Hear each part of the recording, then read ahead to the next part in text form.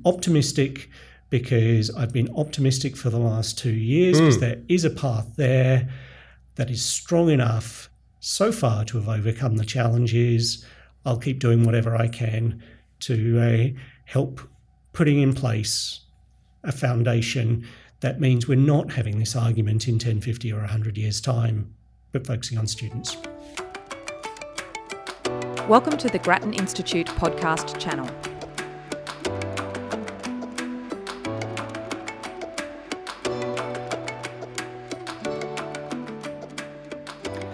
Welcome to the Grattan podcast channel. I'm Paul Austin, the editor at Grattan Institute, and today we're discussing one of the defining issues of Australian public life, the hot button issue of school funding. Do state schools get a fair go? How much should governments give to non-government schools? And how can we assess fairness amid all these competing demands and all this heated politics? To try to make sense of the school funding wars, I'm joined by Grattan Institute's School Education Program Director Peter Goss, who was described by the Australian Financial Review recently as Australia's foremost independent school funding analyst. Peter, welcome. Great to be with you. Now, before we get into the detail, Peter, of the latest in the school funding wars, can I ask you to bring us up to speed, because it all gets a bit confusing for people like me. We've had the Gonski report, we've had something called Gonski 2.0, we've had something called the Cheney Review. What are all these things and where are we up to?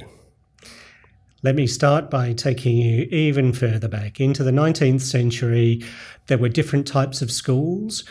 School was not something that was expected everyone would go through to year 12. The government funded most, but there were also many Catholic schools where Catholics were very disadvantaged in Australia in the 19th century. Many Catholic parishes provided their own local school, and they were not usually well off. There were a few well-off Anglican schools. Fast forward through most of the 20th century, that model, again particularly for Catholic schools, became untenable because the way they got most of their teachers was from men and women who had taken orders, who had become a brother or a nun and could then teach in the schools.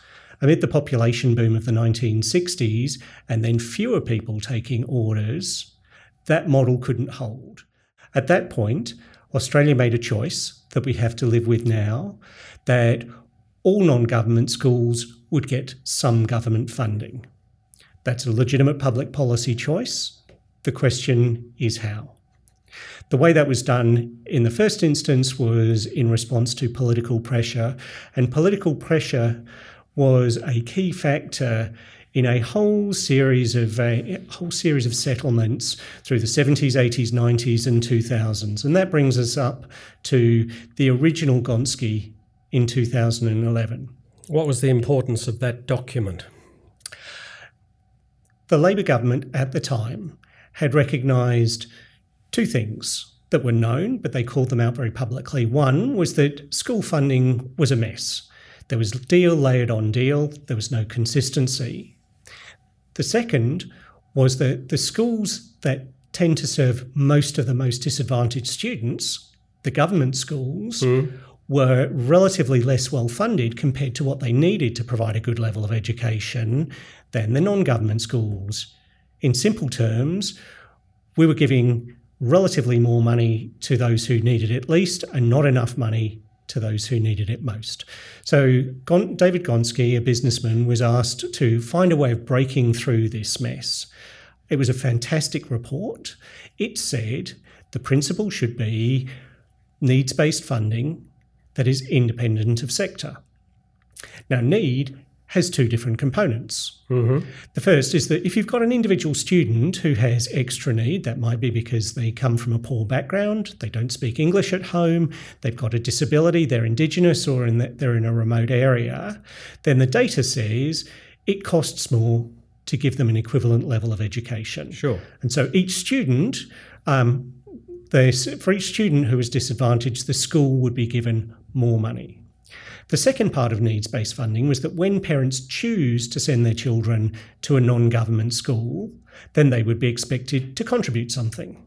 And the more able they are to contribute more money, the more they would be expected to contribute. So needs-based funding since Gonski 1 has had these two parts, the need of the child, and then for non-government schools, the ability of parents to pay school fees. Okay, so Gonski 1 was a fantastic report, but it was Julia Gillard's. Has it now died, given that Julia Gillard has left the political scene? It has provided a new foundation that we may yet be able to build a rational policy on top of. In the implementation, when it was brought down by Julia Gillard, it got huge public support from a wide range of sources. People could see it made sense, it was fairer, it was going to be a smarter way to spend the scarce taxpayer dollar. It, of course, became very political soon after that. At various times, the coalition government was with it, was against it, was on a unity ticket, threw it out. That meant that under the huge political pressure of the last Labor government, a lot of special deals were done. And in particular, the idea was no school could lose $1. Right. That was a Gillard proposal. Yes, it was. And that's problematic because given the previous funding was a hodgepodge of special deals built over time, some of the schools were clearly funded more than the formula said we need, some of them nearly 3 times as much. Others were funded well below what we thought they needed. If you're going to move to needs-based funding under any consistent model, some schools are going to gain and some schools are going to lose, and that should be the right outcome. Okay, so we've since then had a change of government, not just several changes of Prime Minister, but an actual change of government. The Turnbull government, am I right, Peter, produced something called Gonski 2. What's that about? That's right, Paul. For a number of years after Malcolm Turnbull took the Prime Ministership, the coalition was saying, we believe in needs-based funding. It's the right thing to do, but they had no plan for how to actually deliver it until 2017.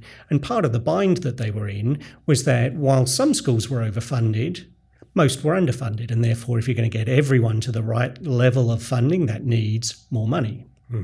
Simon Birmingham in 2017 came up with an approach that tried to actually move away from the special deals and say, yes, the coalition would put in more money than they had previously been willing to. More money, in fact, than they were legislatively obliged to, right. not as much as Labor, but they would do it in a way that was entirely consistent. And the name Gonski 2 came about, people might remember, by the politically brilliant manoeuvre of announcing this new deal with David Gonski back up on stage. And David Gonski and Malcolm Turnbull are famously friends. And so the coalition co-opted that idea. Now, we can either talk about this on the politics level, but on a policy level, actually, it was both sides of politics saying, we believe in needs-based funding. How do we get there? That's actually a really positive move and historic in the terms of Australian school funding. Absolutely. So we've had the Gillard government with Gonski 1, we've had the Turnbull government with Gonski 2, we've had, as you suggest, this broad consensus towards needs-based funding. Why did we have something called the Cheney Review?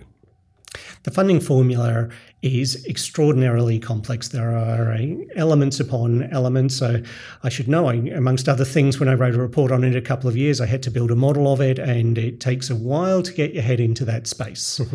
Gonski 2 did most things right, but there were a couple of things that it missed. The biggest thing that it did was right, was to say, actually, some schools can lose $1.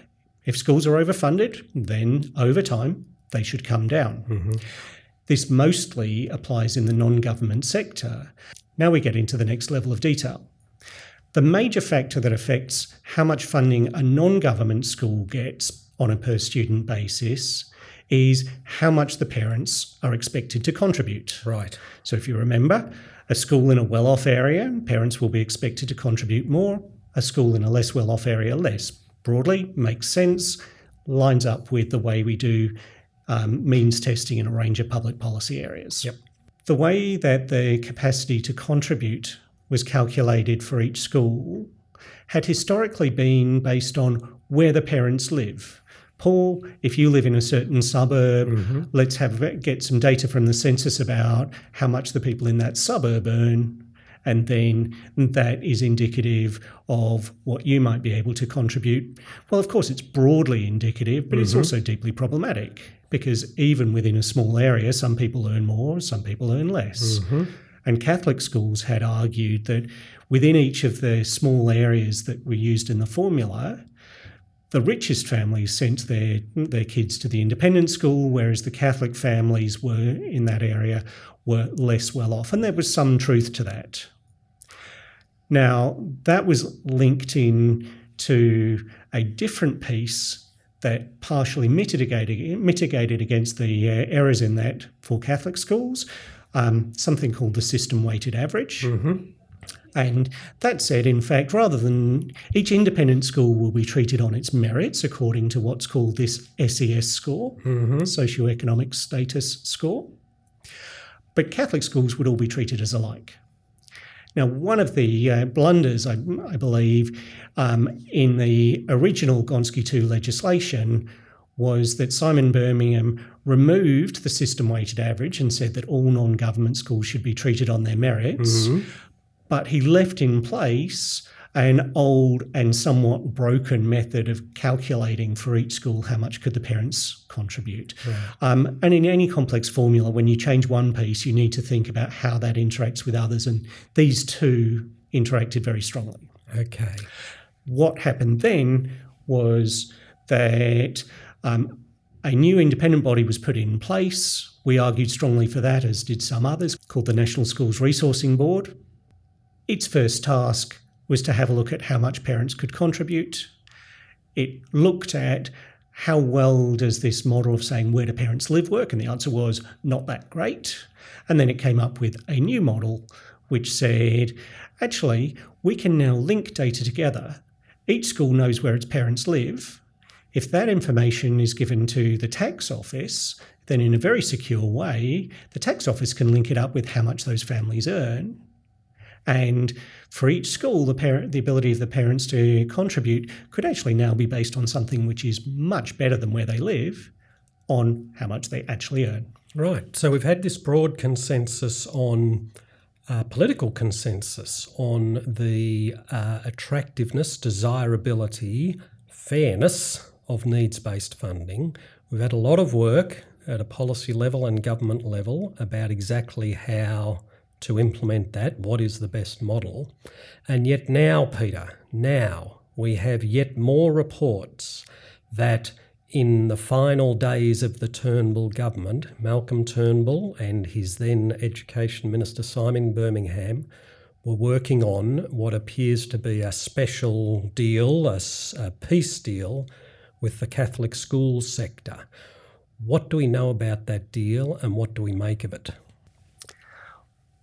Just this morning, the Herald Sun and then the Australian have been reporting that a new deal was on the table in the dying days of the Turnbull government, as you say.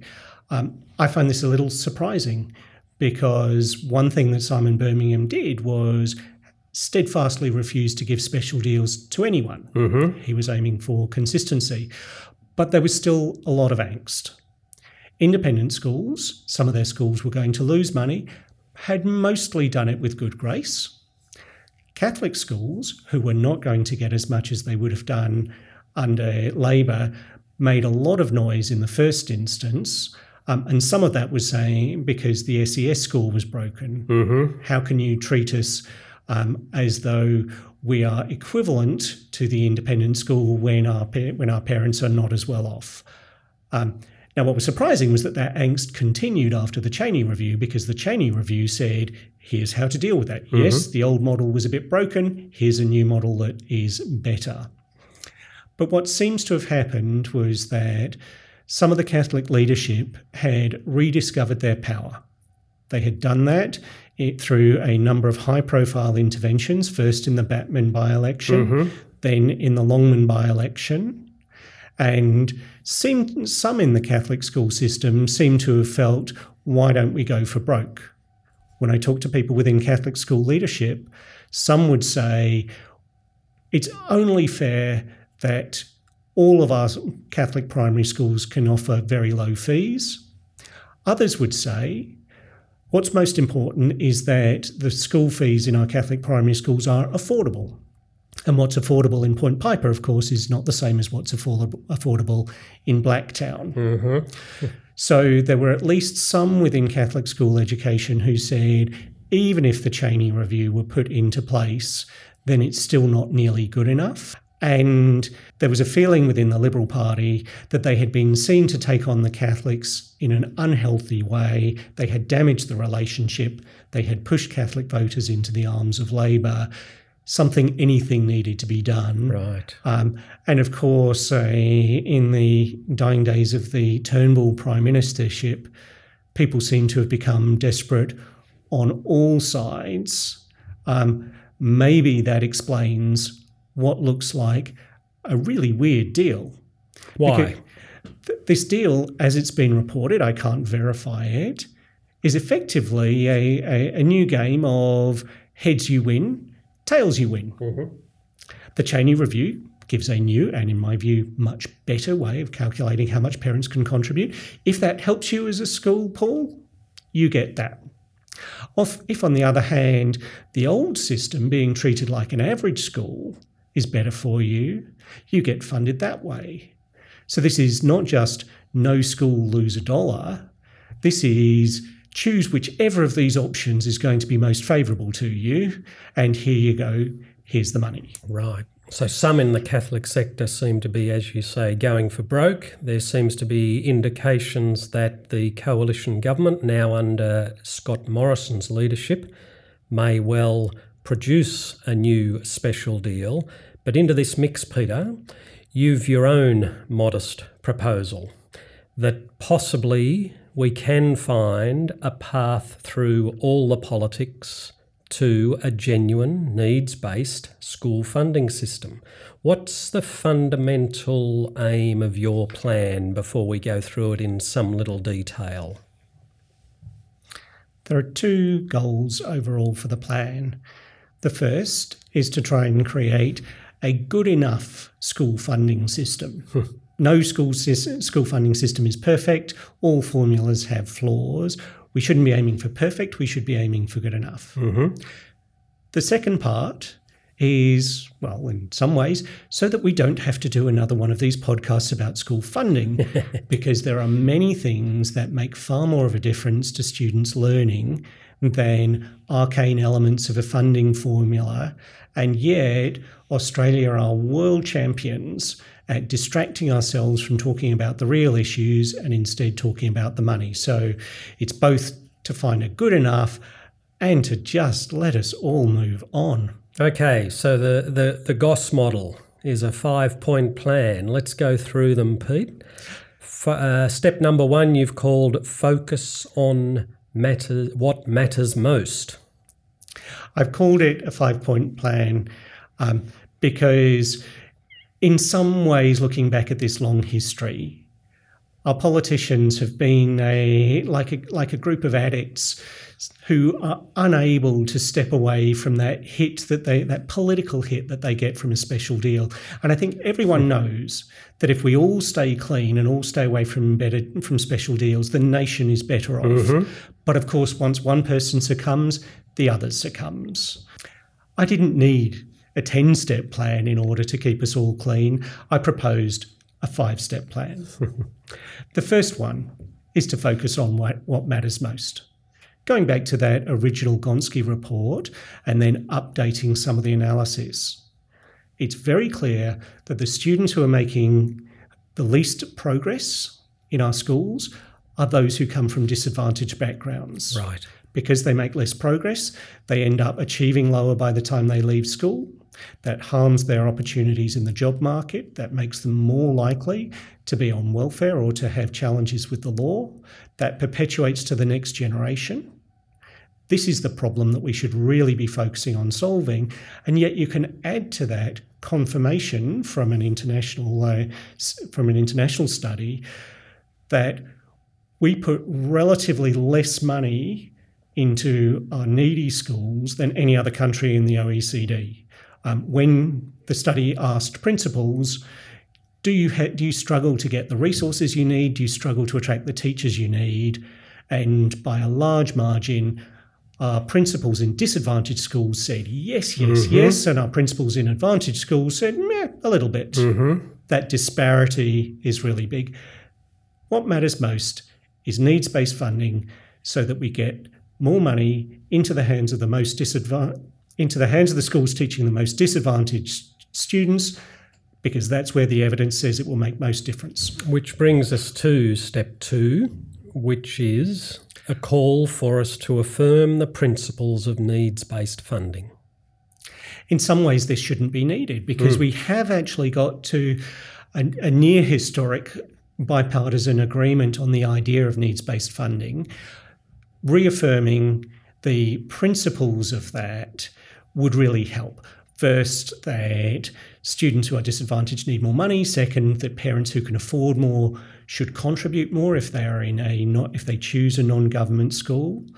That the Cheney Review put this really nicely. It argued that non-government school communities with the same capacity to contribute should attract the same level of government support. It sounds anodyne, it sounds obvious, but it's not what has been happening. And that, in fact, would rule out a return to the system-weighted average and would say that schools should be treated on their merits. Step 3, you're proposing that we agree on a compromise. That word, why do we need a compromise? What would a good compromise look like in these circumstances? A compromise is needed, and not a special deal, but a compromise is needed because all of the various stakeholders have legitimate concerns in the context of a funding formula which is necessarily imperfect. Parts of that compromise might be about the ultimate shape of the formula, but much of it will be about the transition process. Right. The other part of a compromise is that everybody gives something that they value and everybody gets something that they value. The first part, the domino that could enable all of the other dominoes to topple, is ruling out the return of the system-weighted average. Right. And if both the Coalition and Labor were to do that, then the discussion becomes much cleaner. Now, some in Catholic school education have already said that's gone, that's not coming back. The independent schools would like it to be gone, but there are some in the Catholic school leadership who are still fighting for it. The Coalition hasn't given a clear answer, and Bill Shorten has indicated that he's quite in favour of it on the record. Whilst that's still on the table, we can't move forward. The second would be to say Cheney basically got it right. Yes, there are some details, they need to be worked through, but a better way of estimating how much people can pay is by asking how much they can pay, by looking at their income. The third, the transition time, given that some schools will end up better funded and some schools will end up worse funded compared to an old model, there does, of course, need to be an appropriate time to transition. There was a quirk in the way that Gonski 2.0 was done, where Catholic schools were treated together, independent schools were treated apart. That did mean that if you were an overfunded Catholic school, you didn't have as long to transition down as an independent school. So in that respect, the complaints that we've heard from the Catholic school sector have some foundation. They do. They particularly have a foundation when we're bringing in a new way of estimating how much parents can contribute, and that won't actually be settled potentially until 2020. It's a bit rough to say in 2020, sorry, your school is overfunded by 15%, and that transition's going to happen in 3 years. Right. So this was particularly a complaint from the National Catholic Education Commission, and and Ray Collins, who leads it there. The new timing has shown that in real stark relief, and for consistency, giving a longer transition time for any overfunded school would be consistent. It wouldn't be a special deal. It would mean about $1 billion extra going to Catholic schools over a decade, but it is justifiable. Okay, so you've described a compromise, which leads us to step 4. Interesting the way you phrase this, Peter. Focus on what will be gained rather than what may be lost. What do you mean by that? Let's go back to that idea of saying that there's a group of stakeholders here who know they will be better if they go clean of special deals, but temptation is always there. Just one special deal, Paul, just for me. The mindset is really important in that area, that when people focus on what has been lost, but this part of the formula dudded me, or they said something nasty over there, then it's very easy to fall into rumination, and that doesn't help anyone. A much better approach is to take a positive outlook. In fact, if we could get a compromise like the one I described through, every major stakeholder has gained something that they really value in putting Gonski 2 and then the Cheney review on top of it. What would government schools gain? Government schools would gain a bipartisan approach to needs-based funding that is locked in from the coalition in a way that it never has been. And they would in fact get the fastest growth of all of the 3 sectors in Commonwealth funding. Right. What would independent schools gain? They would see that all Catholic schools are being treated on their merits and equally. And in fact, it's not necessarily well known, the most underfunded schools in the country are actually some independent schools. And this is, again, part of the historical quirks. Also the most overfunded. But those underfunded schools would get brought up more quickly. And the Catholic school sector, they seem to be the sector with the loudest complaints, and you've acknowledged during this discussion that some of what they are complaining about has some foundation. What would the Catholic school sector get from the Goss model? First, they would get some more money. That money would not be a special deal. It would be based on 2 factors. First, adopting the income-based approach to figuring out how much parents can contribute removes the bias that was in the previous formula. And that would mean, my estimates are, about an extra $100 to $150 million per year. At $100 million up over a decade, that's a lot of money. Because it's a better formula. The other thing they would get related to that is vindication. There are some in the Catholic leadership that have been arguing loudly that this model was broken, that they got ignored. They have in fact already been vindicated by the Cheney review, and this would be a public acknowledgement. Very interesting. The second part is that transition timing I talked about, by treating each Catholic school as standalone for the purposes of transition, then that would be worth about $1 billion. But again, that's not a special deal. That is part of the transition timing. If we all focus on the good, that getting to a consistent needs-based funding approach without special deals gives each party something they really value, doesn't give them everything they might value, but there's no compromise that's possible if you have to give everyone what they value. And it would leave the nation in a much better position, and it might just allow the debate to move forward from funding onto other things. Which gets us to step 5, which is the big visionary thought that you've just alluded to. Possibly there might be some other things that are worth discussing in the education sector. I'm going to channel the voices of the women in my life, Paul, who would say... Careful, Peter. Who would say that when you want to stick to something that is a change, find something else to distract yourself with. Stop ruminating on the old, throw yourself into something new. Fortunately, there is an obvious candidate at hand. If our politicians, if the leaders of our various education sectors spent all of their public effort that is now being put into funding, and through that focus into how do we improve the outcomes for every student in every school, regardless of sector, It would help distract us from the old world of funding and move us into a new world where we focus on students.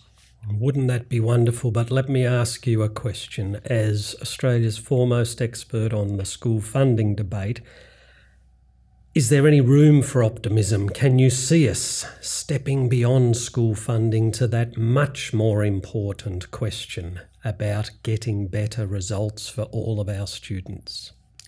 Yes. Through the debate last year in 2017, there were a lot of forces lined up against Gonski 2, but it stood up. It got improved during the process. What enabled Gonski 2 to keep standing and not fall over in the face of enormous public pressure was partly the underlying consistency around needs-based funding from both parties. Even if they fought about the details, there was an element there that a lot of people could see this is the way forward. And then the unheralded crossbench. They're often derided in current Australian politics, but in this case, they need to be praised. They were the ones that focused on what does this mean for students? Is this fair? Does it help us get past arguments over funding and move on to more important things? The crossbench was what enabled the coalition to get the Gonski 2 legislation through in the face of opposition from Labor. Any changes that would put special deals in would also have to go through the crossbench. And I suspect that they would give a special deal pretty short shrift, but they may give a sensible compromise the assistance that it needs. So I'm optimistic because I've been optimistic for the last 2 years because there is a path there that is strong enough so far to have overcome the challenges.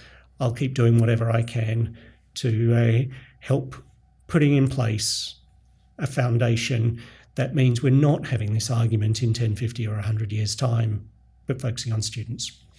Peter Goss, thanks for your expertise, for your insights, and perhaps in particular in this context for your optimism. And thank you to you, our listeners. If you would like to read Peter's reports and articles on school funding, head to our website, grattan.edu.au. You can stay up to date with all Grattan's news, reports and events by following us on Twitter at GrattanInst or on Facebook, Grattan Institute.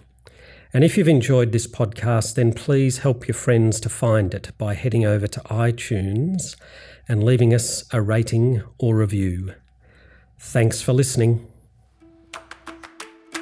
Grattan Institute is uniquely positioned to bring an independent, rigorous and practical lens to big issues in public policy, with the capacity to talk honestly to both sides of politics. We maintain this unique position through the generosity of the public and our affiliate companies. If you would like to find out more about contributing to our continued independence, head to our website to donate, grattan.edu.au. This has been a Grattan Institute podcast. If you want to hear more, subscribe to our podcasts on iTunes.